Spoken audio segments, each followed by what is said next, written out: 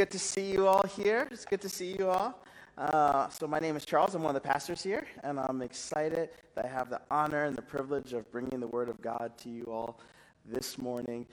May you guys feel encouraged, blessed, as we get into some cool stuff related to cross-cultural engagement, cross-racial engagement, cross-ethnic engagement. We're in our second week of our Call to Unity series. So last week, or 2 weeks ago, Pastor Phil preached the first part of that, and today I'm going to preach the second half of this whole thing of Call to Unity and what does that look like. So I want to start off with sharing with you guys one of the most bizarre near ancient stories that we see in the Bible, at least from my perspective. So, as a child, you have those stories that you like, that you hear, that you think are really cool. So, like Noah and the Ark, that's pretty cool. Lots of animals, a big boat, cool. You have David and Goliath, little guy beats up a big guy, cool. All right? Then you have like these weird stories. And one of those weird stories is found in the first book of the Bible in the 11th chapter, and it's the story of the Tower of Babel. All right? The Tower of Babel. Now, it's really weird, and we're going to read it because it's like you can't necessarily wrap your mind around it right away, especially as a kid. You hear the story, you're like, what's going on here? This is just interesting. And I'd always remember the story, but it's just a little interesting. So turn your attention with me to the 11th chapter of Genesis. It's up on the screen, or you could pull it out on your phone. By the way, if you're using your phone online, in person, there's notes, so you can track along with the sermon, with the notes online through your phone, through the app. All right, so this comes from the 11th chapter of Genesis, reading from verse 1. Now the whole world had one language and a common speech. As people moved eastward, they found a plain in Shinar and settled there. They said to each other, "Come, let us make bricks and bake them thoroughly." They used brick instead of stone and tar for mortar. Then they said, "Come, let us build ourselves a city with a tower that reaches to the heavens, so that we may make a name for ourselves. Otherwise, we will be scattered over the face of the whole earth." But the Lord came down to see the city and the tower the people were building. The Lord said, "If as one people speaking the same language they have begun to do this, then nothing they plan to do will be impossible for them. Come, let us go down and confuse their language so that they will not understand each other." So the Lord scattered them from there over all the earth, and they stopped building the city. That is why it is called Babel, because the Lord confused the language of the whole world. From there, the Lord scattered them over the face of the whole earth. So, interesting story here. And it's actually one of those origin stories. It's an origin story of human linguistics, language. You see from this story how people go off into forming their own tribes and people groups. It must have been really bizarre to be there, right? Because, you're building this tower that you think is going to be so awesome and so great. It's going to go into the heavens, and you're building, and you go, look over, you're like, "Eli, pass me a hammer." And Eli's like, blah, blah, blah, blah. Then you look over here, you're like, "Naomi, I don't understand Eli." And Naomi's like, blah, blah, blah, blah. And then Naomi doesn't understand you and doesn't understand Eli, and there's just mass confusion everywhere. No one understands what's going on. And eventually, as people obviously don't understand each other, they start to find the people that they can understand, and all of a sudden they move into tribes, and they spread out through the earth, forming their own people groups, their own nations, and whatnot, because they're just trying to survive. Now, you got to do me a favor. Don't get lost in the mechanics of the story for me. Like when I say don't get lost in the mechanics, don't get lost trying to figure out, how did God, confuse all the languages? How did he do that? How did he rewire their brains? Don't get lost there, but rather, as you would do with all Hebrew scripture, find out what is the meaning of the passage. What's being communicated? You know what? In the Bible, God is always trying to tell us something about the character of people as well as the character of God. That's what God's always trying to do. He's trying to tell you something about who he is and something about who you are. And in this passage, he's telling you something. So the people, what they're doing is they are building a city for the purpose of making their name great. They're building a city for the purpose of exalting themselves. That's what they are doing. They are building a city for themselves. And they have this super high ambition to build a city that reaches to the heavens. And then the scripture says God comes down. I could imagine, God came down to see the city. He's like, oh, you little people building a city to heaven. All right. And then God says, all right, I have a solution. Boom, languages, bam, and everyone's like, oh, we don't know how to build the city. It's over. City just stays there. It's just left abandoned, just like that with a snap. And the thing is, that's actually an act of God's grace and mercy, because you know what? Anytime you're trying to build a kingdom for yourself, for your own endeavor, for your own end, guess what? You're headed towards destruction. So that's actually God's mercy doing that. And so they do this. And you know, part of the reason we know for sure, if you read between the lines, that this was just purely human endeavor, as it says in the text, that they were building it with bricks instead of stones. Now, that's a Hebrew language stuff here. Bricks are actually bricks are a negative thing in the Hebrew scriptures. You know, like when the people of Israel were slaves, what were they doing? Building bricks. Here, they're making bricks. Part of the reason why that's so, and how they juxtapose that with stones, is that bricks are human-constructed items. You don't go in nature and find a brick. No, it's a man-made thing, a human-produced item. Stones are natural. Those are in nature, so they're God items. And so they're building this tower out of human-made things, artificial, instead of the natural. And so that's the Hebrew writer's way of telling you, this was a human endeavor for the sake of human ends, for the sake of building a human kingdom. And as you're reading it, before you even get to the end, you already know, this thing isn't going to work. It's just not going to happen. And so this is a human endeavor, again, for the sake of building a human kingdom. Now, this story is a backdrop to another story that's going to unfold a couple thousand years later. So, you know, the Old Testament, almost always, those passages and those stories, and definitely the worldview, it finds manifestation or finds expression in the New Testament as well. And so if we turn our attention to the day of Pentecost on Acts chapter 2, let's read this. So, this is from Acts chapter 2 to give you just some background. Tower of Babel happens a really long time ago. And then thousands of years later, Jesus comes on the scene. Jesus, he heals the sick. He casts out demons. He preaches the word. He sets captives free. He's put on a cross. He dies. And people think the story's over, but no, 3 days later, he rises again. He's seen by the disciples. He's seen by followers. And then he's ascending to heaven, but right before he goes to ascend to heaven, he says to his disciples, he says, wait in Jerusalem, because I'm going to send to you all the Holy Spirit, and you're going to have power to preach the word of God, to build my kingdom. And so they're in Jerusalem waiting, and that's when we get to this passage. And so the text says this: when the day of Pentecost came, they were all together in one place. Suddenly, a sound like the blowing of a violent wind came from heaven and filled the whole house where they were sitting. They saw what seemed to be tongues of fire that separated and came to rest on each of them. All of them were filled with the Holy Spirit and began to speak in others' tongues as the Spirit enabled them. Now they were staying in Jerusalem, God-fearing Jews from every nation under heaven. When they heard this sound, a crowd came together in bewilderment, because each one heard their own language being spoken. Utterly amazed, they asked, aren't all these who are speaking Galileans? Then how is it that each of us hears in our native language?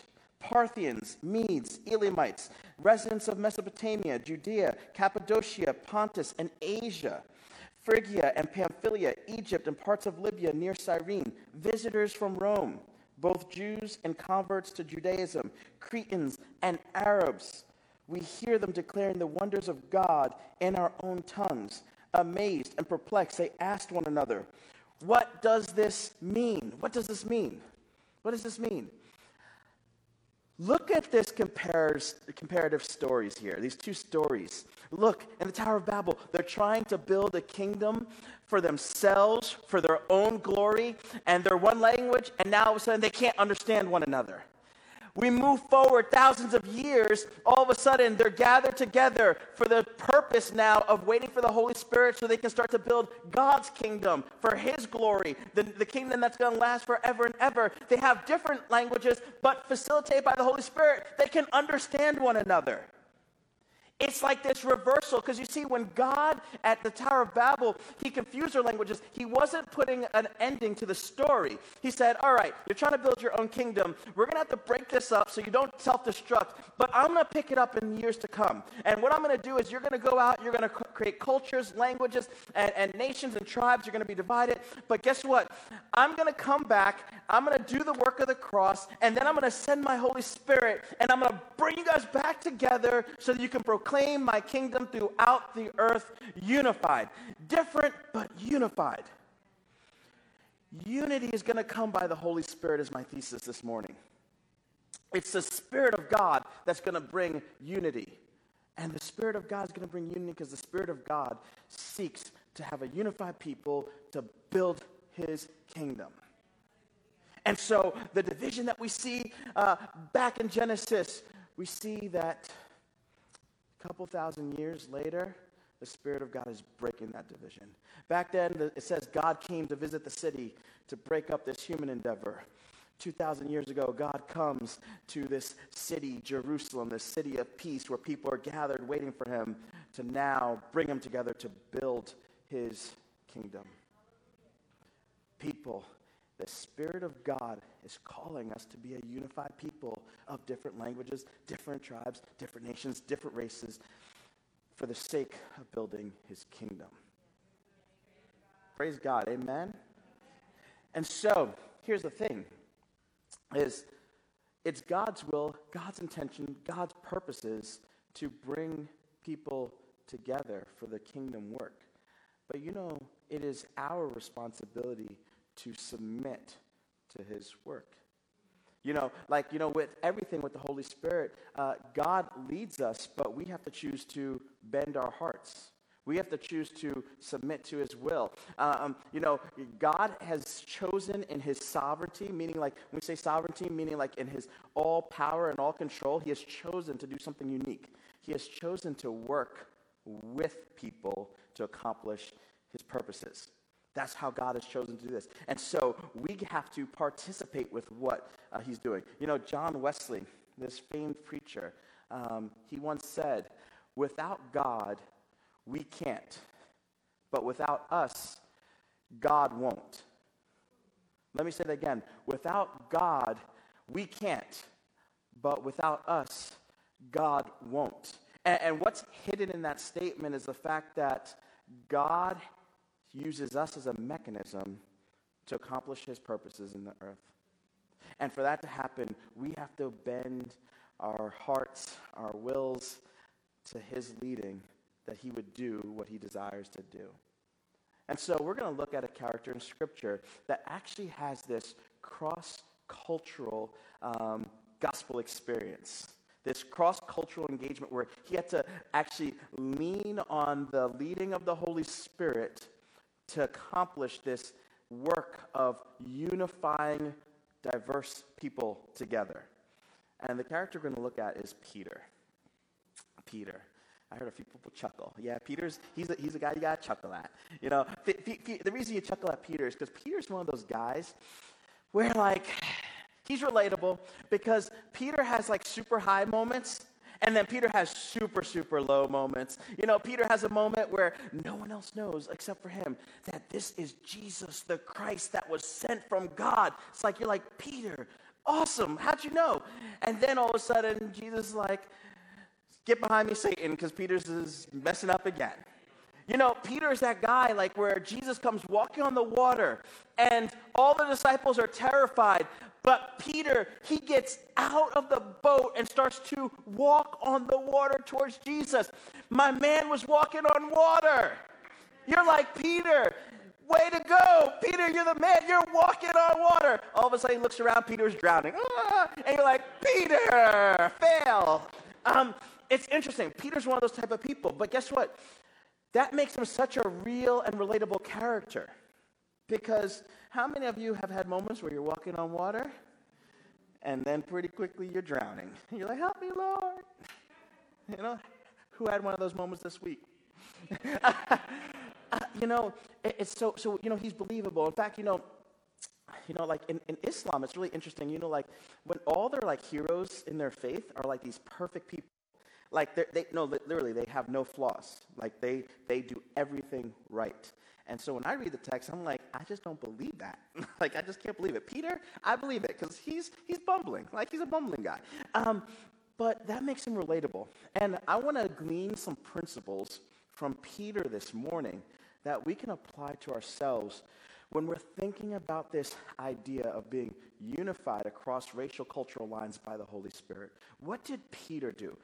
How did he respond to the Holy Spirit in a way that facilitated the furthering of the kingdom of God? Because the way that he responded, if we respond, we can also be agents of facilitating what God wants to do in our community, in our church, in our region, and even in our own personal lives. So let's do this. We're going to read a nice long passage of scripture here. It's good to read the Bible, right? Amen. I heard it's good to read the Bible. People are like, yeah, I guess. It's good to be in the Word. So let's turn to Acts chapter 10. Acts chapter 10. Just listen, or if you want to read along, read on the app. We're not going to put all the words up for this passage. I'm just going to read it. But here are the words. Imagine you're in the story. Some context to this. There's this guy named Cornelius, and Cornelius is a non-Jew. He's a Gentile. He's non-Jewish. So he's an other race, other culture, other ethnicity. And God speaks to him and says, go send for this guy named Peter. And so they send for Peter. And then Peter has this whole internal struggle that goes on within his heart as he's being obedient to the Holy Spirit. So reading from chapter 10, verse 9, it says this. About noon the following day, as they were on their journey and approaching the city, Peter went up on the roof to pray. He became hungry and wanted something to eat. And while the meal was being prepared, he fell into a trance. He saw heaven open and something like a large sheet being let down to the earth by its four corners. It contained all kinds of four-footed animals, as well as reptiles and birds. Then a voice told him, "Get up, Peter, kill and eat." "Surely not, Lord," Peter replied. "I have never eaten anything impure or unclean." The voice spoke to him a second time. "Do not call anything impure that God has made clean." This happened 3 times, and immediately the sheet was taken back to heaven. While Peter was wondering about the meaning of the vision, the men sent from Cornelius found out where Simon's house was and stopped at the gate. They called out, asking if Simon, who was known as Peter, was staying there. While Peter was still thinking about the vision, the Spirit said to him, "Simon, 3 men are looking for you. So get up and go downstairs. Do not hesitate to go with them, for I have sent them." The next day, Peter started out with them, and some of the believers from Joppa went along. The following day, he arrived in Caesarea. Cornelius was expecting them and had called together his relatives and close friends. As Peter entered the house, Cornelius met him and fell at his feet in reverence. But Peter made him get up.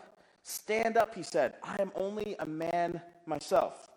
While talking with him, Peter went inside and found a large gathering of people. He said to them, "You are well aware that it is against our law for a Jew to associate or visit a Gentile, but God has shown me that I should not call anyone impure or unclean. So when I was sent for, I came without raising any objection. May I ask, why have you sent for me?" Cornelius answered, 3 days ago, I was in my house praying at this hour, at 3 p.m. Suddenly a man in shining clothes stood before me and said, "Cornelius, God has heard your prayer and remembered your gifts to the poor. Send to Joppa for Simon, who is called Peter. He is a guest in the home of Simon the tanner, who lives by the sea." So I sent for you immediately. It was good for you to come. Now we are all here in the presence of God to listen to everything the Lord has commanded you to tell us. And Peter goes on to tell them about the grace and the work of Jesus Christ. So he goes on to tell them about how Jesus came, how he did miracles, how he died, how he rose from the dead, and so on. So he tells them the gospel. And it says, while Peter was still speaking these words, the Holy Spirit came on all who heard the message. The circumcised believers who had come with Peter, those are Jews, they were astonished that the gift of the Holy Spirit had been poured out even on these Gentiles, these non-Jews, these others. For they heard them speaking in tongues and praising God. Then Peter said, surely no one can stand in the way of their being baptized, for they have received the Holy Spirit just as we have. So he ordered that they be baptized in the name of Jesus Christ. Then they asked Peter to stay with them for a few days. Powerful story. Tons of stuff happened there, right? Tons of stuff. You know, what we can learn from Peter in that story is each step of the way he was being led by the Holy Spirit. The Holy Spirit, as we established, desires unity between people of different backgrounds. But then it's our task, our mission to respond to his working, to respond to his desires. So how do we respond to this? First, we must allow the Holy Spirit to challenge our perspective. Allow the Holy Spirit to challenge our perspective. You know, we all have a view of things, right? We all see the world in a different way. Peter in the story was stuck in a perspective at first. I want you to think about this. Peter was on his roof having a prayer time. When you have prayer time, you should be listening for God, right? That's what prayer time's about. You know, you talk to God, you listen to God. It's a conversation. That's prayer time. Let me give you a little tip. You don't have to go to seminary for this. You don't have to be a Christian for 20 years for this. If you became a Christian 10 minutes ago, here's a tip that will always work. If God talks, listen. Listen. So he's having this prayer time. God tells him to do something. I mean, this is good prayer time. He has an open vision, and God speaks to him. What does Peter say? No. God says, get up and eat. Peter says, no. Listen, that's the wrong answer, Peter. No, it's supposed to be yes. Yes. The reason he's saying no is because Peter was very rigidly stuck in a perspective.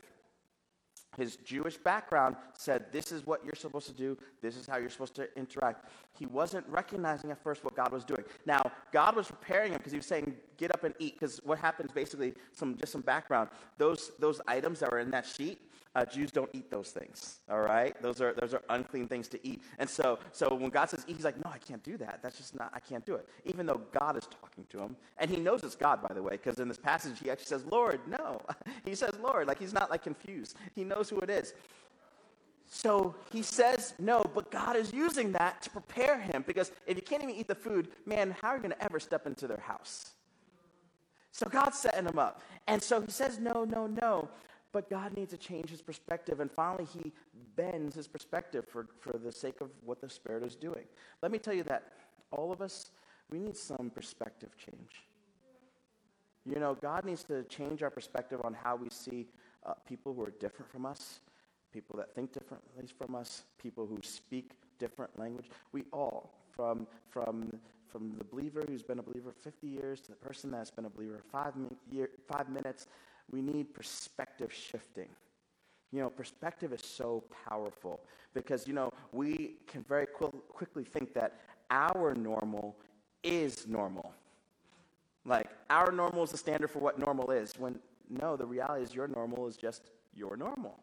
You know, when I was in grad school, I remember I took this class on intercultural studies, and we were reading one of the accounts of an early European colonist in America. And he was interacting with Native Americans, and he noted how they had this really, what he referred to as a very disgusting habit.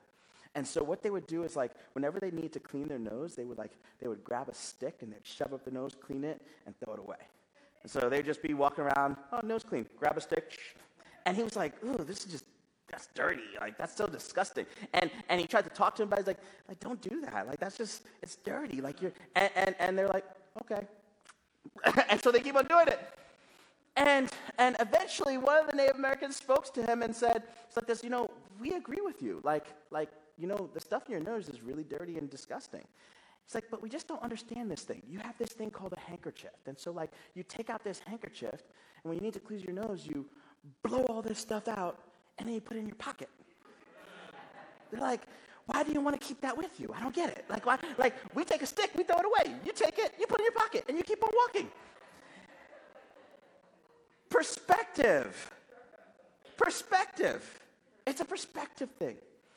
Listen, we need to allow the Spirit of God to shift our perspective. Peter had a perspective, but the Holy Spirit was shifting him. We must be malleable to the Spirit of God shifting our perspective of others, our perspective of that which is different. So be prepared to allow the Holy Spirit to challenge your perspective. All right, second point. Allow the Holy Spirit to lead me out of my comfort zone. Allow the Holy Spirit to lead you out of your comfort zone. Let's look at this scripture here. So when Peter gets to the house of Cornelius, if we could turn to scripture, yes, it says that, that second one there. Next one. Yes, it says, he says to them, he says, you are well aware it's against our law for a Jew to associate with or visit a Gentile. But God has shown me that I should not call anyone impure or unclean.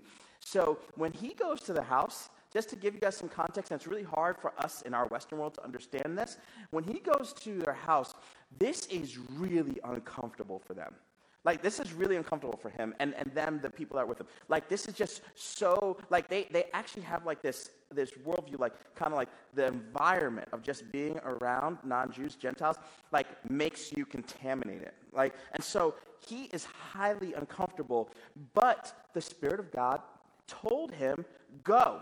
And so he was just going with the leading of the Holy Spirit. Let me tell you, there are times the Holy Spirit will lead you into uncomfortable places, especially when we talk about, specifically here, issues of racial, cultural engagement. It can be uncomfortable to talk with someone that has a different worldview from you.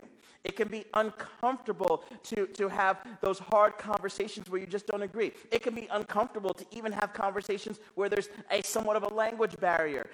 There's all these things that make it uncomfortable. But we have to be willing to allow the Holy Spirit to lead us in places even when it's uncomfortable. Because guess what?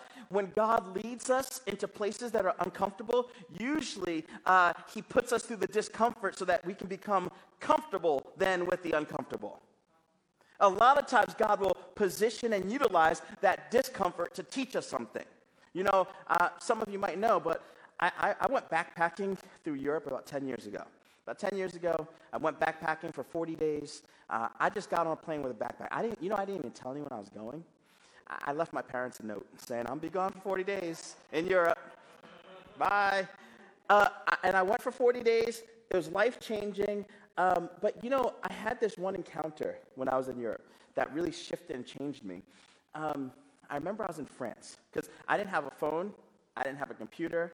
I didn't even use email. Like, I was backpacking, like hostel staying, boots trekking. Like, I was doing it, real deal. Went to 14 countries. And when I was in France, a small village in France, I was making like a transition from one train to another train. It was really confusing. It was like I didn't know where I had to go. I couldn't read anything, and it was a small village, so there weren't that many people that spoke English. And so I stood on one line, got to front, wrong line. Stood on the next line, got to front, wrong line. Stood on the next line, got to front. I was like, this is going to definitely be the right line this time. And so I'm sitting there and I'm talking to this teller who speaks broken English, trying to figure out where I have to go. And you know what I felt behind me? Oof, I felt that weight of criticism. You know that weight when you're like, you know, like they recognize you don't speak the language and they're just in a rush and they're like, you are completely a zero contributor and you are inconvenient right now. I remember, and I just remember the feeling you felt that critical judgment, like they were saying basically like, man, aren't you smart enough just to figure out, jump on this train? Like, you know, that feeling. And I'm sitting there feeling this indignation, like, wait a second, I'm a scholar, I'm a smart person, or somewhat smart. I don't deserve this. And you know something? I remember that changed my perspective. You know, ever since then, I have never once been in a line waiting for something and gotten impatient with someone in front of me struggling with a language issue. I just don't. Because I'm like, I've been there. I've been there. And guess what? I know that whatever struggle they're going through is not a testament to their intelligence, to the quality of the person they are. They're just trying to make it just like I was trying to make it. It was an uncomfortable experience I went through, but it shifted my perspective. God will oftentimes use that discomfort to shift you. And so allow the Holy Spirit to lead you out of your comfort zone. For some of you, even being in small groups this past week where we had these conversations might have been uncomfortable for some of you. You know, we had these conversations about race, culture, and maybe people in your group felt and thought differently than you. That was a moment where the Lord was leading you out of your comfort zone for the sake of his kingdom. His kingdom, which is made up of people of different races, cultures, and ethnicities. So allow the Spirit of God to lead you out of your comfort zone. Amen? Amen, amen. All right, third point. Allow the Spirit to move in unexpected ways. Allow the Spirit to move in unexpected ways. If we go to this passage, it says, while Peter is still speaking, the Holy Spirit came on all who heard the message. And it goes on to say that, he says, they received the Holy Spirit. Let's get them baptized. Let's dunk them, y'all. Like they got filled. And so let me tell you this, the Holy Spirit, we already know, like the Holy Spirit can do things as the Spirit of God chooses to do things. You know, one of the words in the Old Testament is the Ruach of God, the Spirit of God. And it's a word that kind of is like wind. And you know, part of the reason they use this word like wind is because they're like, the Spirit of God is like wind. You know why? Because, you know, you're out there, you feel all the wind. But you ever notice, like, if you try to catch the wind, like you put it in your hand, the moment you try to catch the wind, you look inside your hand, it's gone. Because you can't contain the wind. And so the Spirit of God is like wind. The Spirit of God goes and flows where the Spirit of God chooses to go and flow. We don't have control over that. We just get to go with the flow. And so that's how the Spirit of God works. And so we have to be ready that God can flow in all these different ways. Now, we apply that to so many aspects of our life, but man, how about we apply that to the fact that he can flow as he desires, even as we attempt to do cross-cultural engagement. Like you know something, you know, the Holy Spirit can flow in you where you show up one week, you're uncomfortable with the conversation. 6 months later, a year later, you're leading conversations. The Spirit can flow that way because the Spirit does and flows as he wants. But you know what? We have to submit our hearts to go with the flow. You know, Peter showed up to Cornelius' house, and he had no clue what was going to happen. In fact, it says in the text that the people with him, they were astonished at the Holy Spirit. They didn't expect it because the Spirit of God was just going with the flow, and they just didn't have control of flow. But what they chose to do was go with it. Listen, in your endeavors to do cross-cultural engagement with people that are unlike you, expect the Holy Spirit to do something. Expect the unexpected. Because you know what? You are reflecting what God desires, and when you try to engage and reflect what God desires, you've just now created a space for the Holy Spirit to consume. When you take that moment to have a conversation with someone that is not like you, when you take a moment to allow the Holy Spirit to change or challenge your perspective, you've just now created space for the Holy Spirit to fill. You know, wind can be flowing all around you, but you got to open up a little bit for the wind to flow into you. You just now create a little space to open up. And so, just as by way of tip, I love this one idea that the Holy Spirit, Peter, in the passage, when he meets Cornelius, you know, he's uncomfortable. It's a new situation. He doesn't know what to do. You know what he does? He asks them, "What do you want from me?" He asks a question. You know, when you're in a place where it's uncomfortable or something new, maybe you're interacting with someone that's different, be like Peter. Ask a question. He says, what have you sent for me for? Like, you know, ask people like, tell me about your experience. You don't have to agree with them, but ask. You know why? Because when you ask, you're actually, you're being vulnerable because you're saying, I don't know. You're saying, I don't know, but I want to learn. And so first, we have to make sure that we allow the Holy Spirit to challenge our perspective, allow the Holy Spirit to lead us out of our comfort zone, allow the Holy Spirit to move in unexpected ways, and then ask the Spirit for wisdom and boldness in responding to those who are critical. After this whole encounter, in the 11th chapter, right after, Peter has an interesting pushback from others. And in the pushback, it says this in chapter 11, the apostles and the believers throughout Judea heard that the Gentiles had also received the word of God. So when Peter went up to Jerusalem, the circumcised believers criticized him and said, "You went into the house of an uncircumcised man and ate with them?" They got pushback. Because they went with the flow of the Holy Spirit. They got pushback. You know, sometimes you're going to get pushback because you're doing something across cultural and ethnic lines.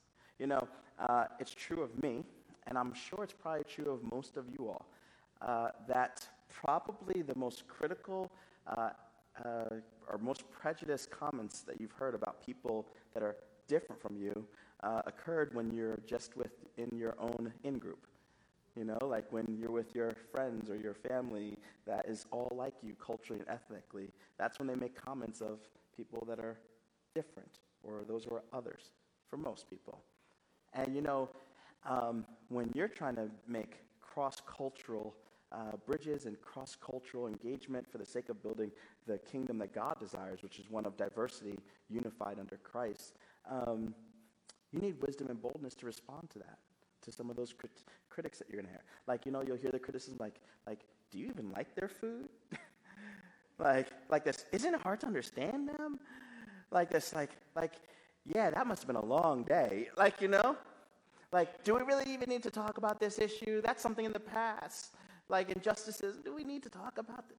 You know, there's critiques. But we need to have the wisdom and the boldness to do it. Now, I'm not sitting here saying every comment that's made, turn it into an argument. But I am saying that there should be an agenda within the depths of your heart that you want to see the kingdom of God reflected in diversity so much that you're going to say, man, I gotta say something or do something or live differently somehow. You know what's interesting? Peter gives us a cool tip. When he gets the critique, you know what he says? It says that starting from the beginning, Peter told them the whole story. He told them the story that he had in this encounter. You know how powerful your story is?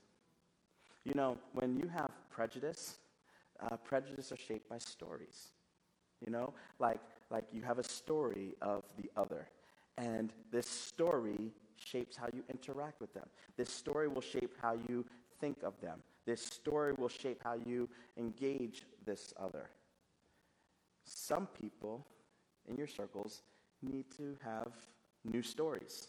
You see, the Jewish persons that were really judging these other ethnic groups that were receiving the Holy Spirit, they had a story that led to their judgment. Peter shared with them a new story. He shared with them a story in which God was blowing just as powerfully in the Gentiles as he did in the Jewish community. He shared a new story. Many of you have to be able to share new stories. You know, they say, oh, those people do this and do that, and we don't like them because of this and that. How about you share with them a new story? Share with them a new story. You know, in order to have a new story, you do have to have interactions with other people that are different from you. That's how you get a new story. And you know, a story is powerful because a story isn't going to shape or change everyone's perspective. You know, you can share a new story and some people aren't going to receive the new story. But there are going to be people that have a heart sensitive to what God's doing that will receive the story. Later in this passage, it says that, in fact, I'll read it. It's not up there, but I'll read it. It says that, so it says at the end here, where is it?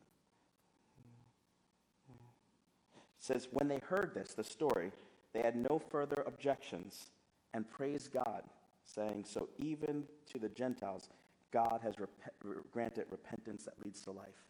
They had no more objections. You know why? Because that community, they were trying to go in the flow with the Holy Spirit, so they received it. There's people in your community that might have objections But when you tell them a story, the Holy Spirit's going to be behind the story. And their hearts will be changed. Their hearts will be changed. And we stand in this building today. The vast majority of us, non-Jew, you're standing here because there was a group of Jewish persons that were willing to go beyond the barriers of race, culture, and ethnicity for the sake of the King. Amen. Yeah, let's clap for that.